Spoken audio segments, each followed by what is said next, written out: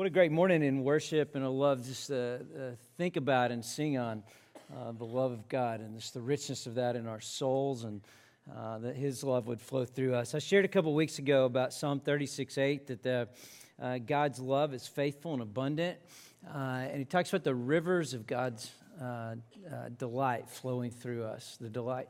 And when I think about His love in our soul, my prayer for us is that God's love would just flow through us like a river, and then flow out from us.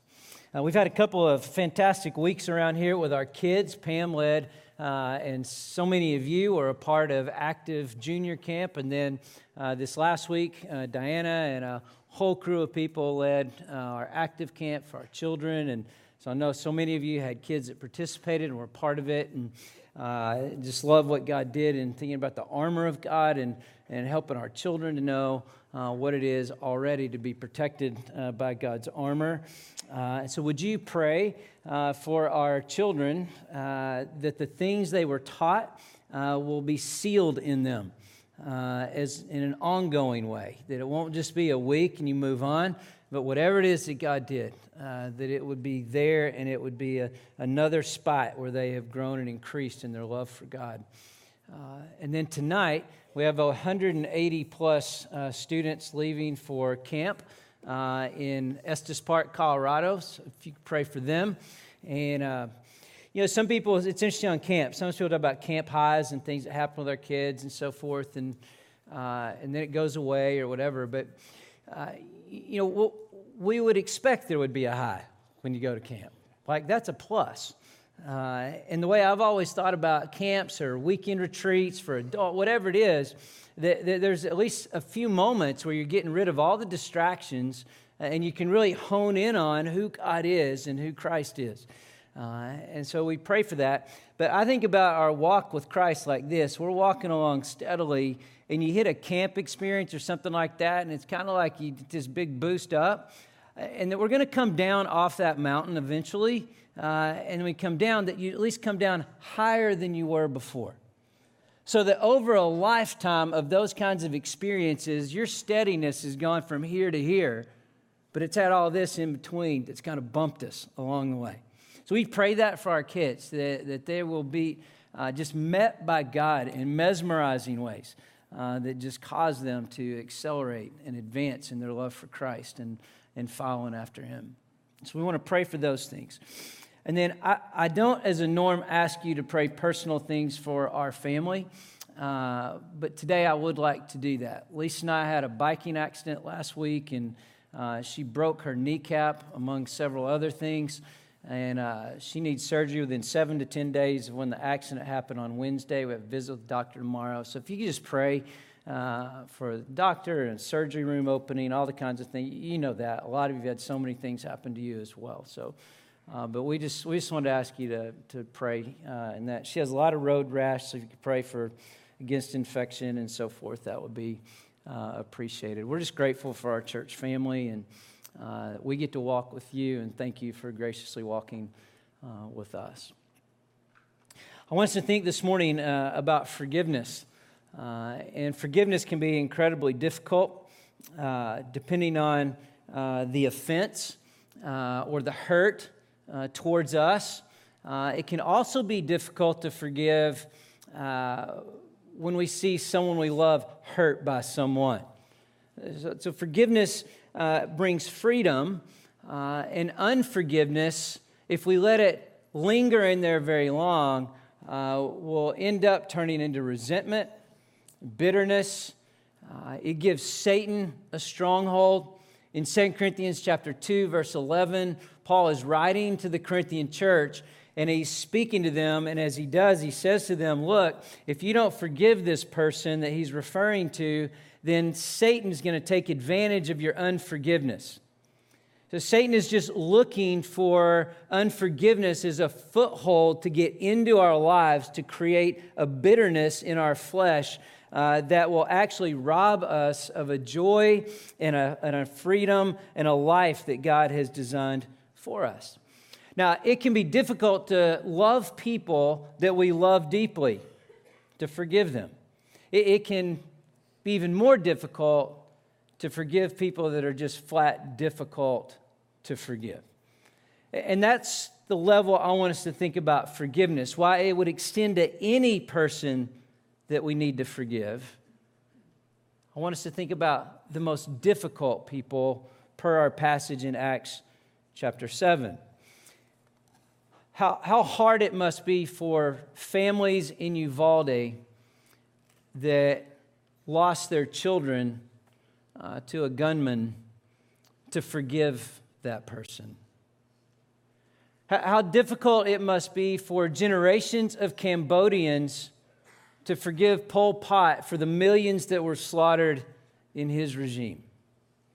How difficult it must be for anyone that knows someone in the Holocaust to think about 6 million Jews being killed. How difficult it must be to forgive any person here that has been personally abused by a family member or a friend in whatever way, emotionally, physically, sexually. The difficulty in that is immense when we've been hurt deeply. How tough it must be for Ukrainians that are believers to forgive Putin and the Russian military that is attacking them. So how do we do that? How do we respond to that? We've been thinking about this part of Acts as responses, different ways to respond to different scenarios as Christians. And what I'd like for us to think about in these moments is forgiving the most difficult people. And that's kind of our big idea this morning. Now, we've seen Stephen play out in 3 parts now. Jordan talked about him a few weeks ago. I talked about him. Jermaine talked about him last week. I'm back to finish up Stephen in Acts chapter 6 and 7. We see that he was chosen as a man. He was full of faith, full of wisdom, full of power. He was taken to task by the Sanhedrin, the religious rulers of the day. And then he responds to the attacks with God's story. He just responds by speaking of the history of God and what God has done. And now we find the response of those he spoke God's story to, and their response is not good. Now, we don't often do this. When we do share the God story with someone, my hunch is we don't follow it up with what Stephen followed up when he shared God's story. Because he looked him in the eye and said, "You're stiff-necked, and you continue to resist the Holy Spirit of God.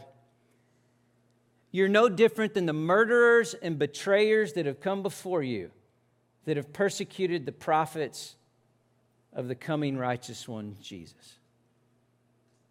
I mean, that's usually not an evangelism technique that we teach. Here, share this, and then look them in the eye, you stiff-necked, stubborn person. But you know, it probably wouldn't be bad to do that every once in a while. And candidly, we're in the midst of, and I was in this a few days ago, and I thought about the same, we're in the midst of a lot of highly successful people that are challenged often. I don't know that it would be bad to just look somebody in the eye and challenge them for people to be challenged. We get challenged all the time. Wouldn't it be actually kind to look a friend in the eye and say, "Look, your heart is hard against Jesus. You've been stubborn and rebellious against him. I can't fix or change your heart, but I tell you what, can we just own it together today?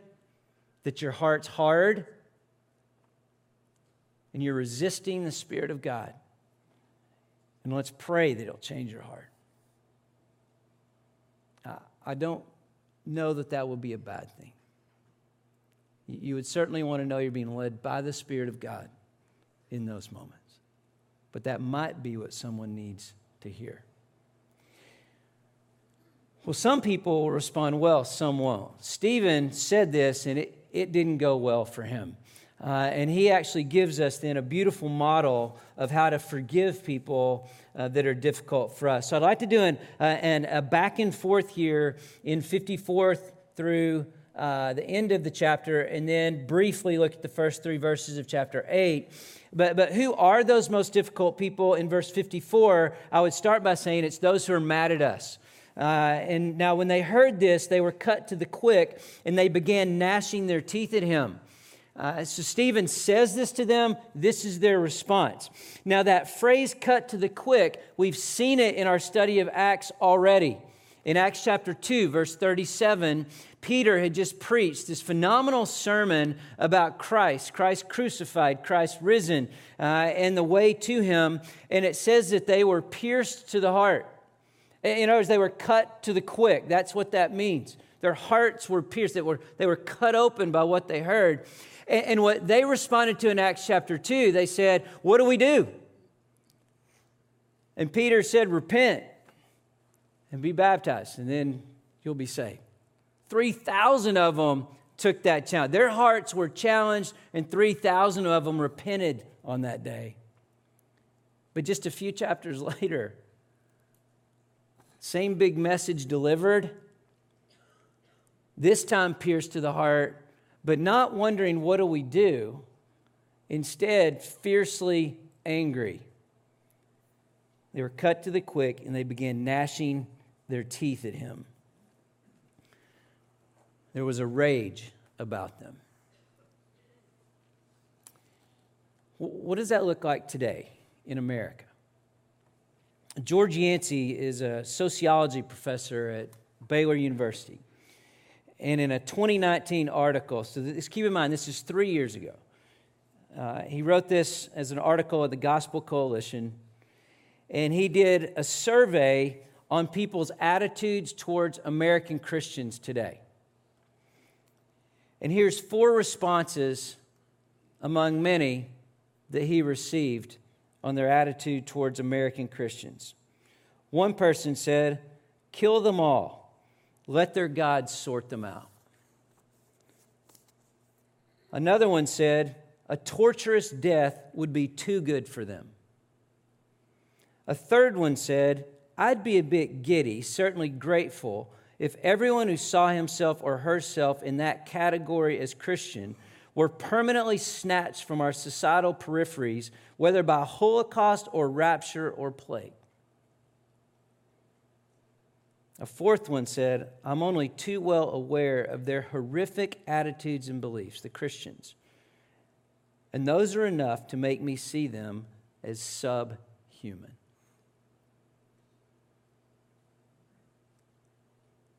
Three years ago, a survey done on attitudes towards American Christians. Some of the most difficult people to forgive today would be those who are mad and angry at us and expressing it.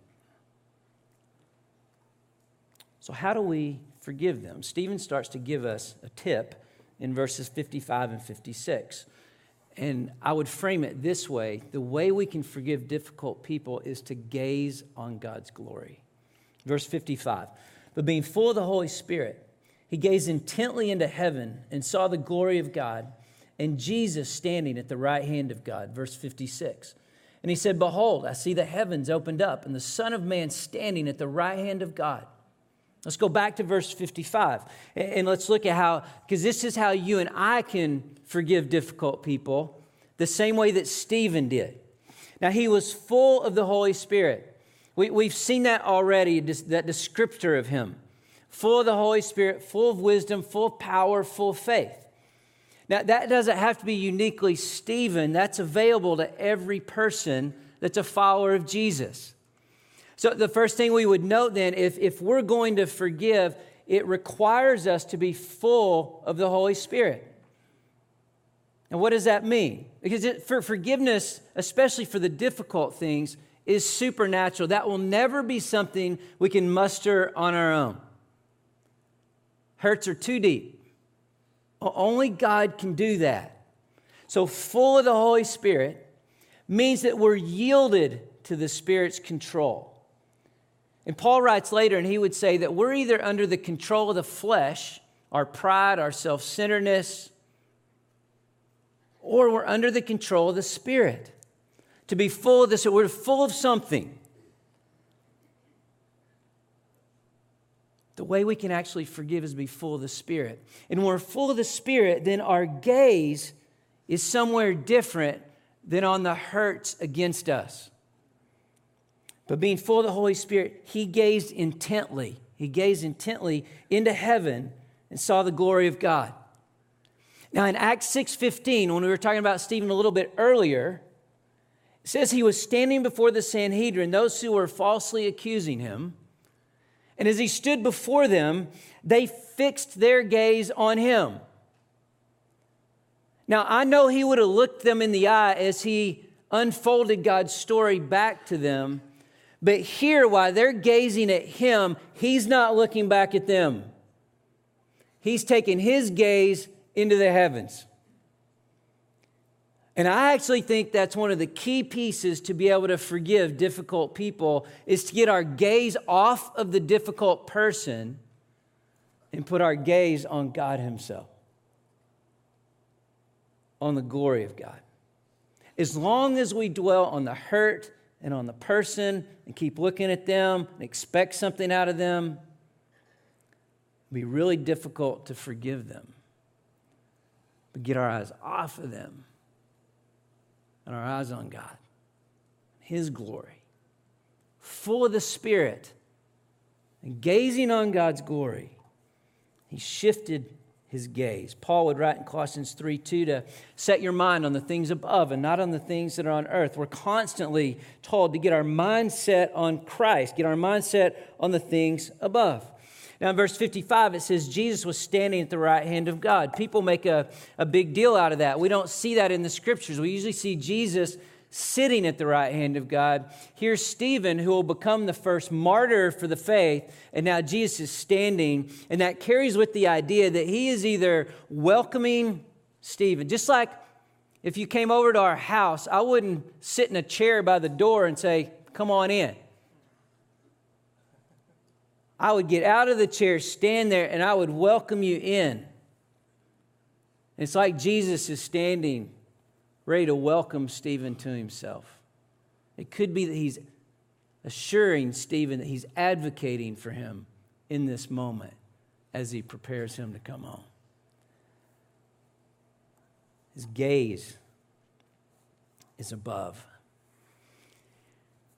The writer of Hebrews says, therefore, since we have so great a cloud of witnesses surrounding us, let us also lay aside every encumbrance and the sin which so easily entangles us, and let us run the race with endurance, fixing our eyes on Jesus, the author and perfecter of faith, who for the joy set before him endured the cross, despising the shame, and now he sat at the right hand of the throne of God.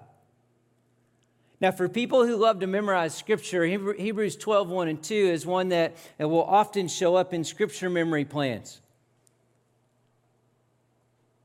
And I don't know that very often verse 3 is tied in there to memorize. Forever, I just hung out in Hebrews 12:1 and 2. And then, I can't remember how, but I saw verse 3. I thought, oh, that needs to connect in here to verses 1 and 2. For consider him who endured such hostility by sinners against himself, so that you may not grow weary and lose heart. How do I forgive? I put my gaze on the cross, in what Jesus did on the cross, and I consider him who endured such hostility by sinners against himself. There's no person that will be so difficult to us as was difficult to Jesus. So what he went through, we meditate, we gaze, we think on what Jesus did at the cross. It's part of gazing on God's glory, is the way he glorified himself through his son and giving him up on the cross. And that's how we endure. That's how we do good, and that's how we forgive. The most difficult by keeping our gaze on the glory of God. by being immersed in the Word of God and being led by the Spirit of God, then we can forgive. I think another way we gaze is to get into the outdoors and to gaze onto the beauty of who God is in the outdoors. This last week, Lisa and I were in Colorado and doing a destination wedding. I've mentioned this is my third one. I love these destination weddings. I think it's a really great idea. So anybody else that you want to do that, you feel free. I'm game. I can arrange my schedule, and I'd be delighted to be a part of it. But it's just been a gift to be a part of the ones that I've been a part of. And this past week in Colorado, I was on the top of one of the mountains, 11,000 feet up, and just spectacular scenery, behind the bride and groom. And I don't get to watch it. I'm going this way. Everybody else is looking at it, but I got a preview. And then going down on the gondola at midnight, the star, they told us to look at the stars. And it was just majestic seeing the stars blanket the dark night in that gondola ride down the mountain. At least I'd also e-biked up, and this is the ride down didn't go so well, but we had a great time going up. We read Psalm 104 sitting by a river. And I would just encourage you to tuck away Psalm 104 anytime you're in the mountains and just hover there and look at the beauty and the way that God describes it through the psalmist. And everything we were in the midst of, as we were e-biking down the road, I was just in my mind, I was just meditating on Psalm 104, and I sort of felt like the dog I saw this morning coming to church. And I just started laughing when I was driving up. There was a car in front of me that their sunroof was open, and their big old Weimaraner dog head was sticking out, and the ears were flapping back against the wind. And I love that. I like hanging my head out the window. I just love the wind. And when I was biking down this mountain road, the wind is just coming, and I'd read Psalm 104, and I was just looking to God saying, God, I love this. The clouds are your chariot, and the winds are your messengers, and you're the one that has caused the mountains to rise and the valleys to sink and the rivers to flow. Every bit of this is yours, and I feel so safe in the midst of who you are and what you've done. Just gazing on His glory. We're always safe in Jesus, no matter what else occurs. And we gaze on His glory. It's a gaze, not a glance. It's not glancing at the Word. It's not glancing at creation. It's not glancing at the cross.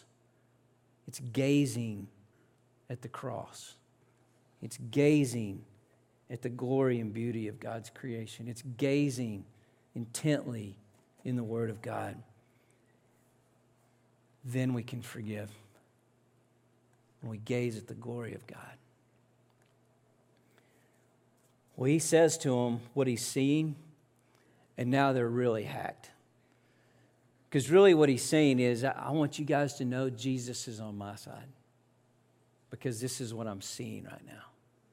So their response, and I would say when we think about forgiving the most difficult people, some of those difficult people are our enemies. They're those who are mad at us. Sometimes they can be one and the same. Those who are our enemies in verses 57 and 58. Now the mob mentality is coming in, but they cried out with a loud voice. So they're hollering, and they covered their ears and rushed at him with one impulse. They're just coming at Stephen. So here he is looking into the heavens. His gaze is on the glory of God, and now he's being attacked by the mob.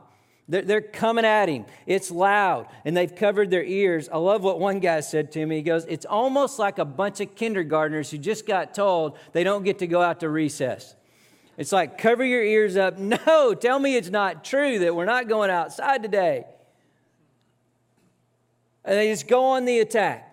In verse 58, when they had driven him out of the city, they began stoning him, and the witnesses laid aside their robes as the feet of a young man named Saul. This is our first introduction to Saul, who later has a name shift to Paul, be one of the most prolific followers of Christ that we've ever known. But he's not there yet.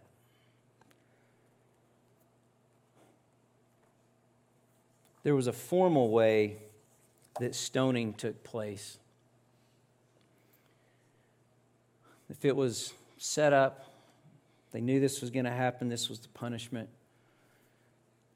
They would take the person, push them out of the city, strip their clothes off, throw them off a cliff, and then a large stone would be rolled on top of them.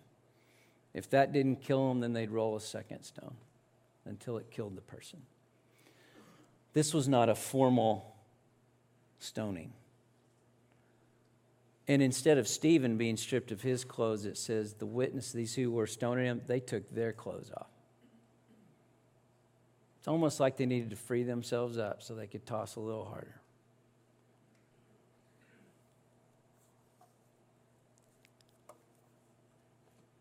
These were Stephen's enemies. Who are our enemies today? I think there's incredible things that happen through social media. And there's a lot of positive influence and Christ-like influence being used. But we also find a lot of enemies out there in the social media world and the influencers who are actively opposed to Christ in so many different ways. We have politicians that we would look out there and their particular viewpoints are such that we probably see them as enemies to the faith. If we bring it down a little more personal, there are spouses today who are enemies. And ex-spouses that are enemies. There's parent-child relationships that have really become enemies, and some candidly over faith.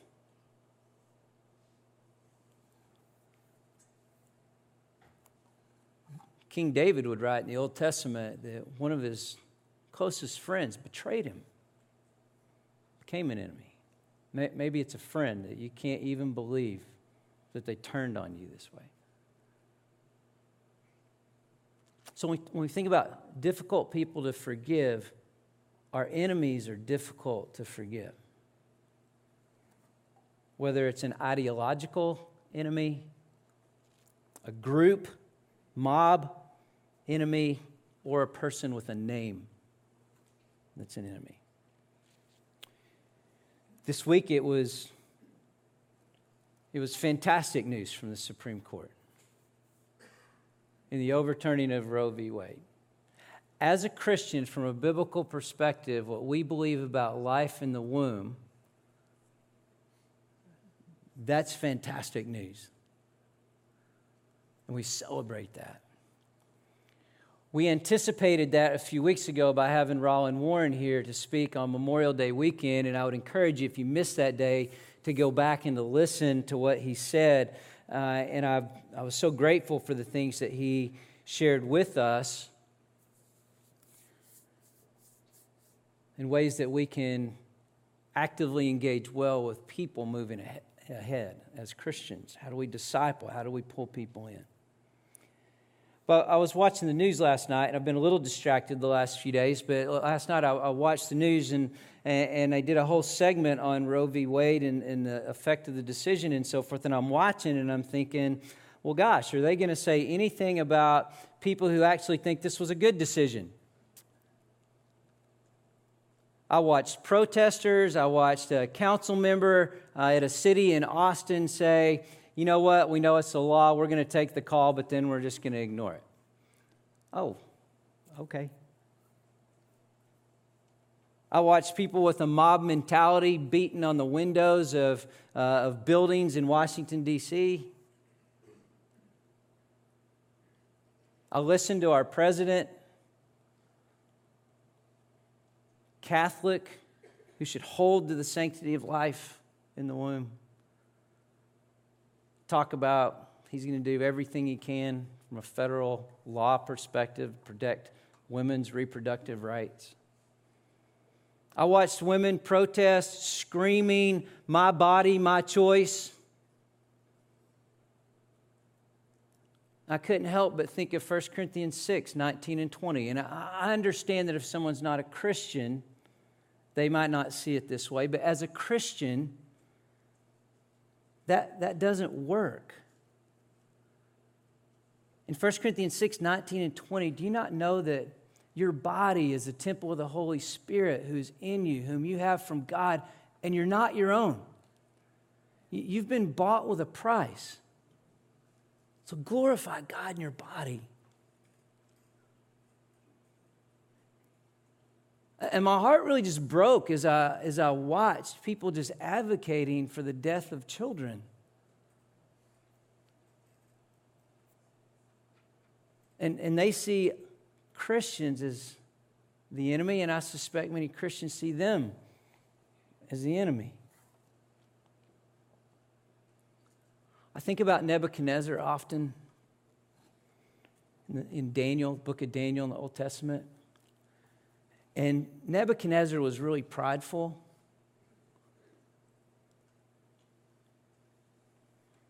And God humbled him. He took him out of the way for 7 years. But this is what's so stark in my mind in that story. Not his pride, not his lack of any love for God, but what sticks out to me is that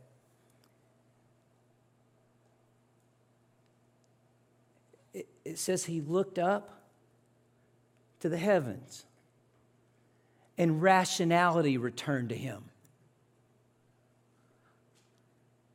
See, we're irrational. There's delusion everywhere.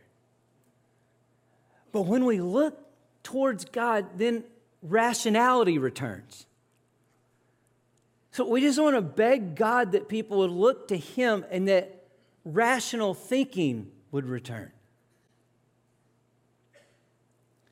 And there's so much more ahead in this. This decision's fantastic. But how do we forgive states that are going to be safe havens for people to travel and have abortions? How do we forgive companies that many of you work for that will provide the resources so people can make that travel across the state lines? It's a little uncomfortable, isn't it? But Jesus, in Matthew 6:44, 5:44, says, "But I say to you, love your enemies and pray for those who persecute you." So what do we do for what's going on right now? We pray and we love. And I want to pause and do that. I don't want to just talk about it. I want to pause and pray. And could I just cheer you on that when you see things in the news, when you see things in social media, whatever your feeds are, that you would pause and pray. And so I'd like for us to do that, just like Jesus said. So, Father, I pray today and thank you for just your goodness in that decision this week. And it's just grateful for the courage of those justices to do what they did. And then I also understand that other people look at that and believe they just set our country back, and that the global community believes we've set the globe back. I love that we have that much influence. And so, God, I just pray today for all those who are actively opposed to you and actively opposed to life in the womb.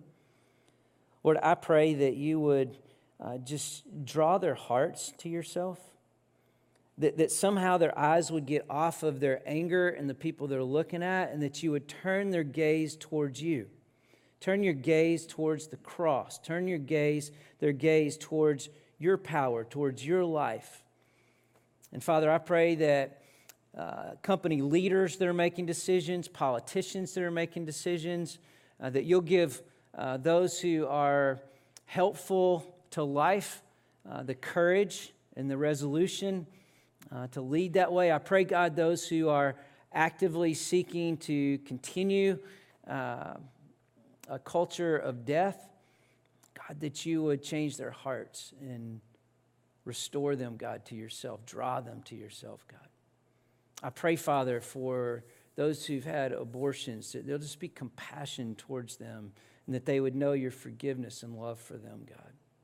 I pray, Father, you'll help us to grieve well babies who are no longer because they were taken from the womb, God. I pray that you'll just give us as a church a boldness and a courage to embrace and walk with people well, that with their children and in their pregnancies and where the challenges are. Help us, God, be a people who just get in and serve one another really, really well. God, thank you for extending your forgiveness to us. Help us extend it to others and turn all of our gaze to you, God, so that we'd have a life-giving culture. And I pray that in Jesus' name. Amen. Well, this is what Stephen did. He prayed.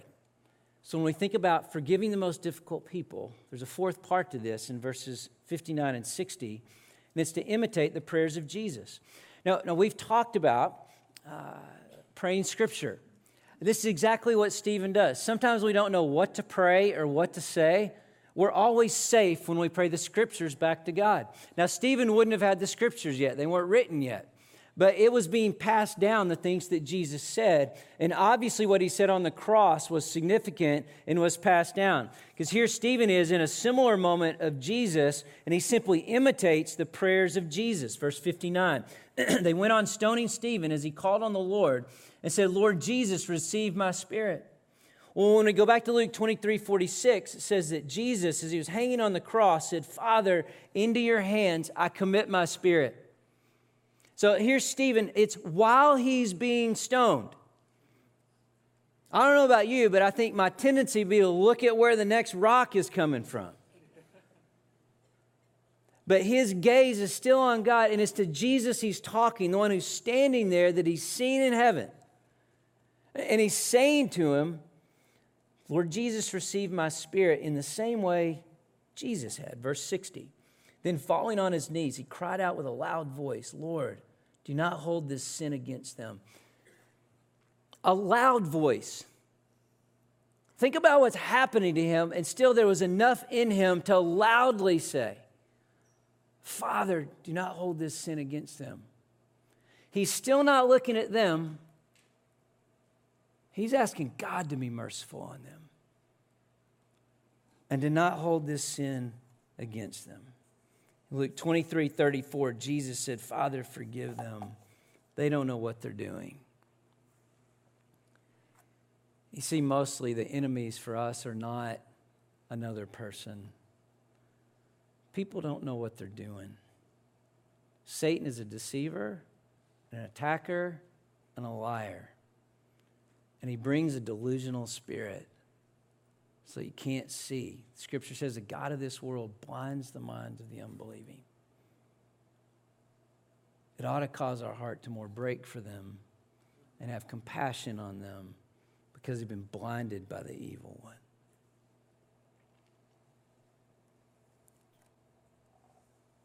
Jesus was full of the Spirit. Stephen, the same. Same access for me and you. Our hearts are revealed in moments like these. Our hearts are tested when someone hurts us, speaks against us, or someone we love. It will reveal our hearts. Will we have the heart of Jesus reflected in the heart of Stephen to forgive and release? On June 15th, in a Breakpoint article, it's titled, Forgiveness is Not an Act of Weakness. He talks in the article that forgiveness, gentleness, compassion, that sometimes people see that as signs of weakness. And then he talks about forgiveness and reconciliation being different. And I think this is crucial here. Forgiveness and reconciliation are two different things. Reconciliation requires two parties. Forgiveness doesn't require two parties. We're talking about forgiveness, not reconciliation. We're not pretending that the evil doesn't exist. That's not forgiveness. Forgiveness may involve asking for forgiveness from ideological opponents. It could be in our zeal against an ideological opponent that we've actually sinned against them.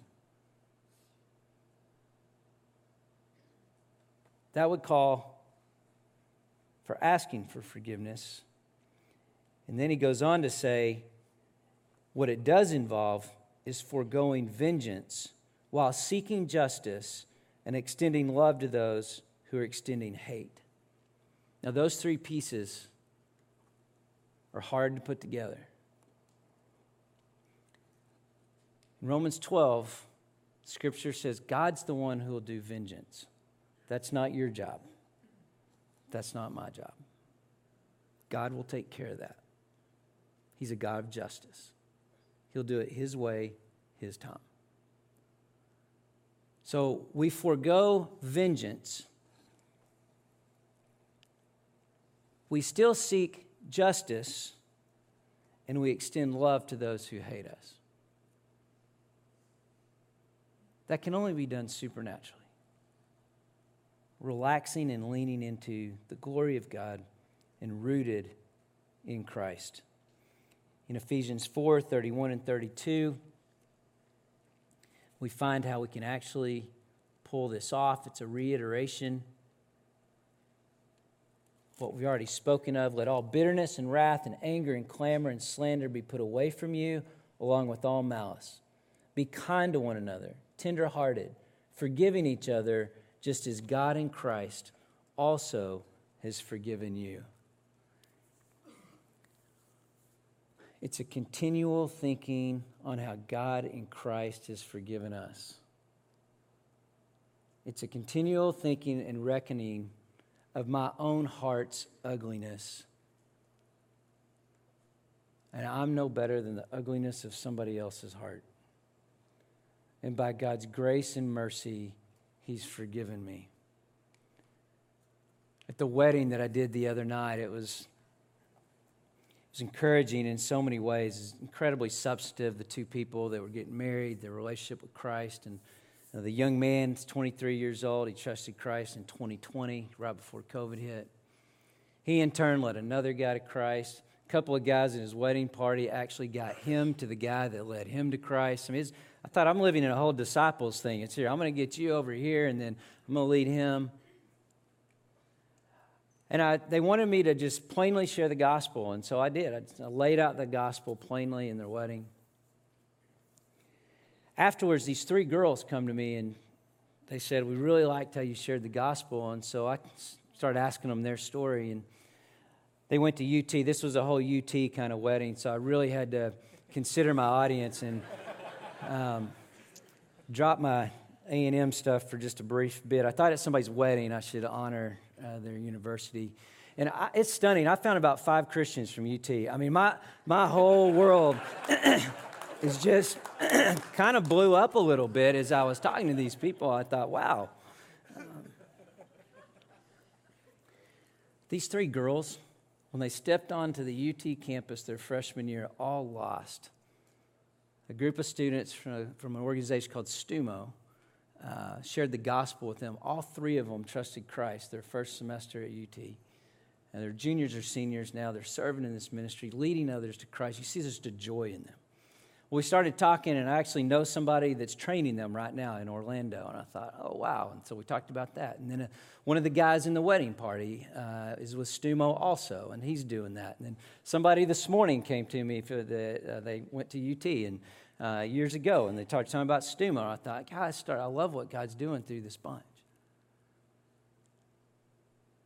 But you see, for each of them, they first have had this encounter with Jesus, recognizing their own sin. Christ died on the cross for them. He paid the price. He canceled the debt, and He offers forgiveness. And that offer comes only through Christ on the cross. And once we receive that, it would seem the only thing we have left to do is to do the same. It's reflecting on Jesus.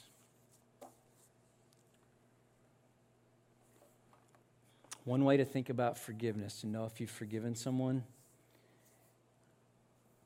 is if you hold the memory against them. That would be a sign of unforgiveness.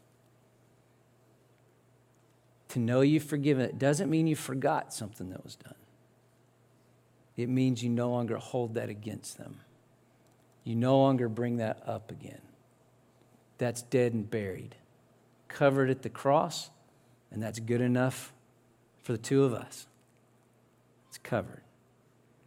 Whether you choose to reconcile with me or not, things might be such that the reconciliation is difficult. It may be that another person doesn't want to, but I can still forgive and release you.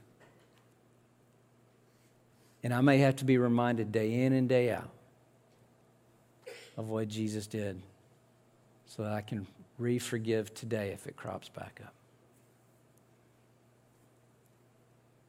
Forgiveness is difficult. Just a quick summary of chapter 8, verses 1 through 3. Saul was in hearty agreement of the stoning of Stephen. Everybody now gets scattered out. The Christians get scattered out. Actually, Acts chapter 1, verse 8 starts to be fulfilled. But you'll receive power when the Holy Spirit has come upon you, and you'll be my witnesses in Jerusalem, Judea, Samaria, even to the remotest parts of the earth. Paul was trying to eliminate the Christian movement, and instead, he scattered it and fell right into the plan of God. Just like seed, the gospel goes out. Crosses barriers, cities, the gospel's for everybody to consider. Saul, one of the greatest disruptors of early Christianity, becomes one of the greatest followers of Jesus Christ. When we look at society today, let's pray that some of the greatest disruptors that are the most difficult to forgive will one day be some of the greatest followers of Jesus Christ. Now, we've been talking about being outside our comfort zone. To forgive difficult people is outside that comfort zone. By God's grace towards us, may He give us the grace towards those that need to be forgiven.